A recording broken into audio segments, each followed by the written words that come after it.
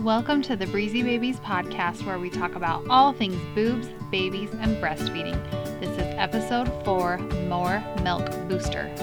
I'm Bree, the IBCLC, and I made Breezy Babies with you in mind to help ease your transition into parenthood. Becoming a parent changes your life in every way imaginable. Bumps in the road are going to come up as you move into your new role, but my goal is to help smooth out those bumps and help you become the most confident parent you can be. With good education and support, I know you can meet your breastfeeding and parenting goals. Let's do this together. Hey Mama, thanks for coming and hanging out with me today at my house today.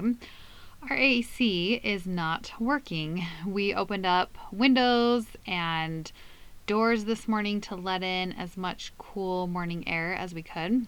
And now in this little space that I'm recording in, I record this in my closet in my room. There is a huge fly that is banging around. So hopefully that won't distract me too much while I am recording this for you all. But I'm so excited to come and chat with you about another topic that I get so many questions about. And that is, hey, my milk supply is low. I don't feel like I have enough breast milk. What can I do to boost my supply? Now, I am going to give you my top 3 tips on low milk supply, but these may not be exactly what you are expecting, so I am going to throw in a bonus where I talk about galactagogues, which is basically just a supplement or something you can take to help boost your supply. So hold tight, we'll talk about that at the very end, but first I want to tell you about my top 3 tips when it comes to low milk supply. So my first tip for you is, first I want you to ask yourself, is your milk supply truly low? Now the reason that I want to talk about this is that a lot of times parents think that their supply is low when in fact it's actually not. It's actually quite normal. So to start out, I want you to remember that your body works 100% on a supply and demand system. So what this means is that as soon as milk starts leaving your breast, exiting your breast, your body, as it's draining milk, says, hey, we are draining milk. That means we need some more. Let's start making some more milk, and kind of starts dropping some more in the back end. If your body is not draining milk and your breasts are feeling full, that sends a signal to your body to slow down milk production. Now this is a good thing because we wouldn't want our breasts to become so full and so uncomfortable that we feel like we are about to explode. Maybe if we didn't have this mechanism, which our bodies slow down production when we're feeling very full and engorged, I mean, maybe something would explode. I don't really know. I don't really care to find out. So I'm glad that our bodies are so smart and they know that when our breasts are drained, that means more milk. When our breasts are full, that tells our body to slow down milk production. So ideally, our bodies are going to make the amount of milk that our baby needs during feeds. So an important thing to note is that if you try pumping with a breast pump, either right after you breastfeed your baby or in between feeds, and you don't get a whole lot out, that really has little to do with how much your baby is getting at the breast. Your baby is always going to be more effective at removing milk than any breast pump can be. So if you're pumping little to none, especially after breastfeeding your baby, that's not a cause for concern. There are other things that we look at to know that your baby is getting enough at the breast. Some of those things would be, look at your baby's fists when she first comes to the breast. It's kind of like when you come to the dinner table and you're super hungry and you have tight fists and you're so ready to eat. And then as your belly starts to get more full, your fists kind of relax and you sit back and, start to get a little bit sleepy. It's the same way for your baby. When she first comes to the breast, she's going to have tight fists and she's just going to be so hungry. And then as she starts to get some of that milk, she looks a little bit more milk drunk. You're going to watch her fists slowly start to open and slowly start to relax until she ends with that nice milk drunk look. So you're going to watch for your baby's fists when she is breastfeeding. Another thing I want you to look at is wet and poopy diapers. Whatever goes into your baby must come out, right? So on day 1, all your baby has to do is 1 wet and 1 poopy. That's it. And she has met her quota. On day 2, it's 2 wets and 2 poopy. On day 3, it's 3 wets and 3 poopy diapers. And on day 4, it's 4 wet diapers and 4 poopy diapers. Does that make it so easy to remember or what? Thank you, Mother Nature, for knowing what to do there. If your baby is having good wet and poopy diapers, then your baby is getting plenty to eat. Now, I know what you're saying. You're probably wondering about wet and poopy diapers after day 4. So we usually like to look for at least 6 to 8 wet diapers in 24 hours and at least 3 to 4 poopy diapers in 24 hours. And that would be normal until your baby is about 6 months old and starts introducing some solids into her diet. Another thing we look at is if your baby is following her own growth curve. Now, it really doesn't matter if a baby down the road is in the 95th percentile and your baby's only in the 5th percentile. That really doesn't matter. All that matters is that your baby is gaining weight appropriately. All babies lose weight, by the way, in the first 5 days or so. That's going to happen for every baby, no matter how much you feed them. They are going to lose weight. If it becomes more than a 10% weight loss, that's generally considered a little bit too much weight loss. But all babies are going to lose weight in those first 5 days, and then they'll start gaining it back. And we generally like to see your baby get back to birth weight by about day 10 to about day 14. So most clients that I work with, their baby has a 2-week appointment with their pediatrician, and they just like to double check that baby is back to birth weight at that appointment, and then past that, following her own growth curve. If your baby is doing that, feel so confident that your baby is getting what she needs. We also look for moments of being awake and alert during the day and being interactive with you. So again, if you are looking at your baby's fists, you are watching for wet and poopy diapers, your baby's following her growth curve, has moments of being awake throughout the day, then guess what? Your baby is right on track and getting the breast milk that she needs from you. Another important thing on this topic is that right after giving birth, your breasts start to feel a little bit more full as the days go on. And then from about day 5 to about day 10, it's really normal for your breasts to feel full and engorged all the time. And then after that, your supply starts to regulate a bit around week 2, and your breasts start to soften and not feel so full all the time. And a lot of times, moms will come to me and say, "Oh no, my breasts were so full before and now they're feeling soft. My milk must be gone." No worries, your body has just figured out what to do. Your supply has regulated a bit and you're right on track. So no worries if your breasts are feeling a little softer after those first weeks or first couple of weeks or so.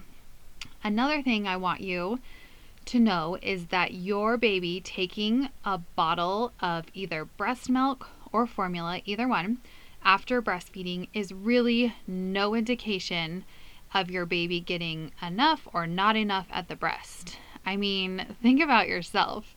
If you had some free, fast-flowing food coming your way, would you really turn it down either? No, your baby's not going to either. So again, that is not necessarily an indication that your baby is not getting enough at the breast, even if she guzzles down a bottle right after breastfeeding. Now let's say that you have looked at all of these things that I just explained to you in tip number 1, and you're saying, "Okay, Brie, but my supply is still on the low side." It truly is. So that brings me to tip number 2, and that is that if you would like to boost your milk supply, the most tried and true way that works for every single mom to boost her supply is increasing breast stimulation. Okay, this goes back to the part where I was talking about supply and demand. When you remove milk from your breast, then that tells your body to make more milk. So what I mean by breast stimulation is You can feed your baby more frequently. You can pump more often. You can do some breast massage. You can hand express. You could attach your Haakaa to your breast. Any of those things that are going to remove milk and drain milk from your breast is going to tell your body to make more milk. So for moms who are really struggling with their supply, a great thing to do is take off a day or two. And if you're a working mom, this works great on a weekend, especially. Take 2 or 3 days and just Netflix and chill. So what that means is that you just take the day off and you take your shirt off and you hold your baby skin to skin up against you and you offer the breast as much as possible and give your baby unrestricted access to your breast for the entire day. That is going to do wonders for your supply. If you would like tips on how to do things like breast massage and hand expression, no worries. Just hop on over to my Instagram at Breezy Babies. I have some highlight bubbles saved where I show you exactly how to do these two things. And trust me, they are important basics when it comes to breastfeeding. So you're definitely going to want to check those out. My third tip for you is, girl, trust in your body. Chances are that you can do this. You can exclusively breastfeed your baby. Some studies show that only 1% of moms don't have what it takes to make enough breast milk to exclusively breastfeed their baby. And other studies show up to 5% of moms. But listen, only 1 to 5% of moms in the entire world don't have enough milk to exclusively breastfeed their baby. That doesn't mean they don't make any milk at all. It just means that some supplementing for those moms may be necessary. Now, those numbers are not very high. When you look at all the moms in the world, chances are that you and your supply are going to be just fine for your baby. Now, you might be thinking, well, my neighbor down the street, my sister-in-law, everyone that I've heard about said that they didn't have enough milk for your baby. Chances are that what really happened is that they did not trust in their body. Because what I see happen so often is that a mom will start to question her supply and start to doubt it. And so baby will be supplemented away from the breast. And a lot of times a mom will not pump or hand express in the meantime. And remember, if you're not removing milk from your breasts, then your body says, oh, we don't need as much milk. Let's decrease production. And so then mom brings baby back to the breast again and supply has gone down. And then she ends up supplementing some more away from the breast. And it kind of starts this downward spiral to where baby's spending more time away from the breast and less time at the breast. And all of a sudden, that poor mom is not meeting her breastfeeding goals. Instead of just putting her baby to the breast frequently and draining that breast as much as possible, could have helped her actually meet her breastfeeding goals. Now, you probably have heard that babies need to eat 8 to 12 times in 24 hours. And that is true. That's a good rule of thumb to follow. That works out to about every 2 to 3 hours your baby should be feeding. But that is honestly a great minimum. Other studies show that babies can feed as frequently as 16 times in 24 hours, and that's still completely normal. So especially in those first days and first weeks, just offer the breast as frequently as possible.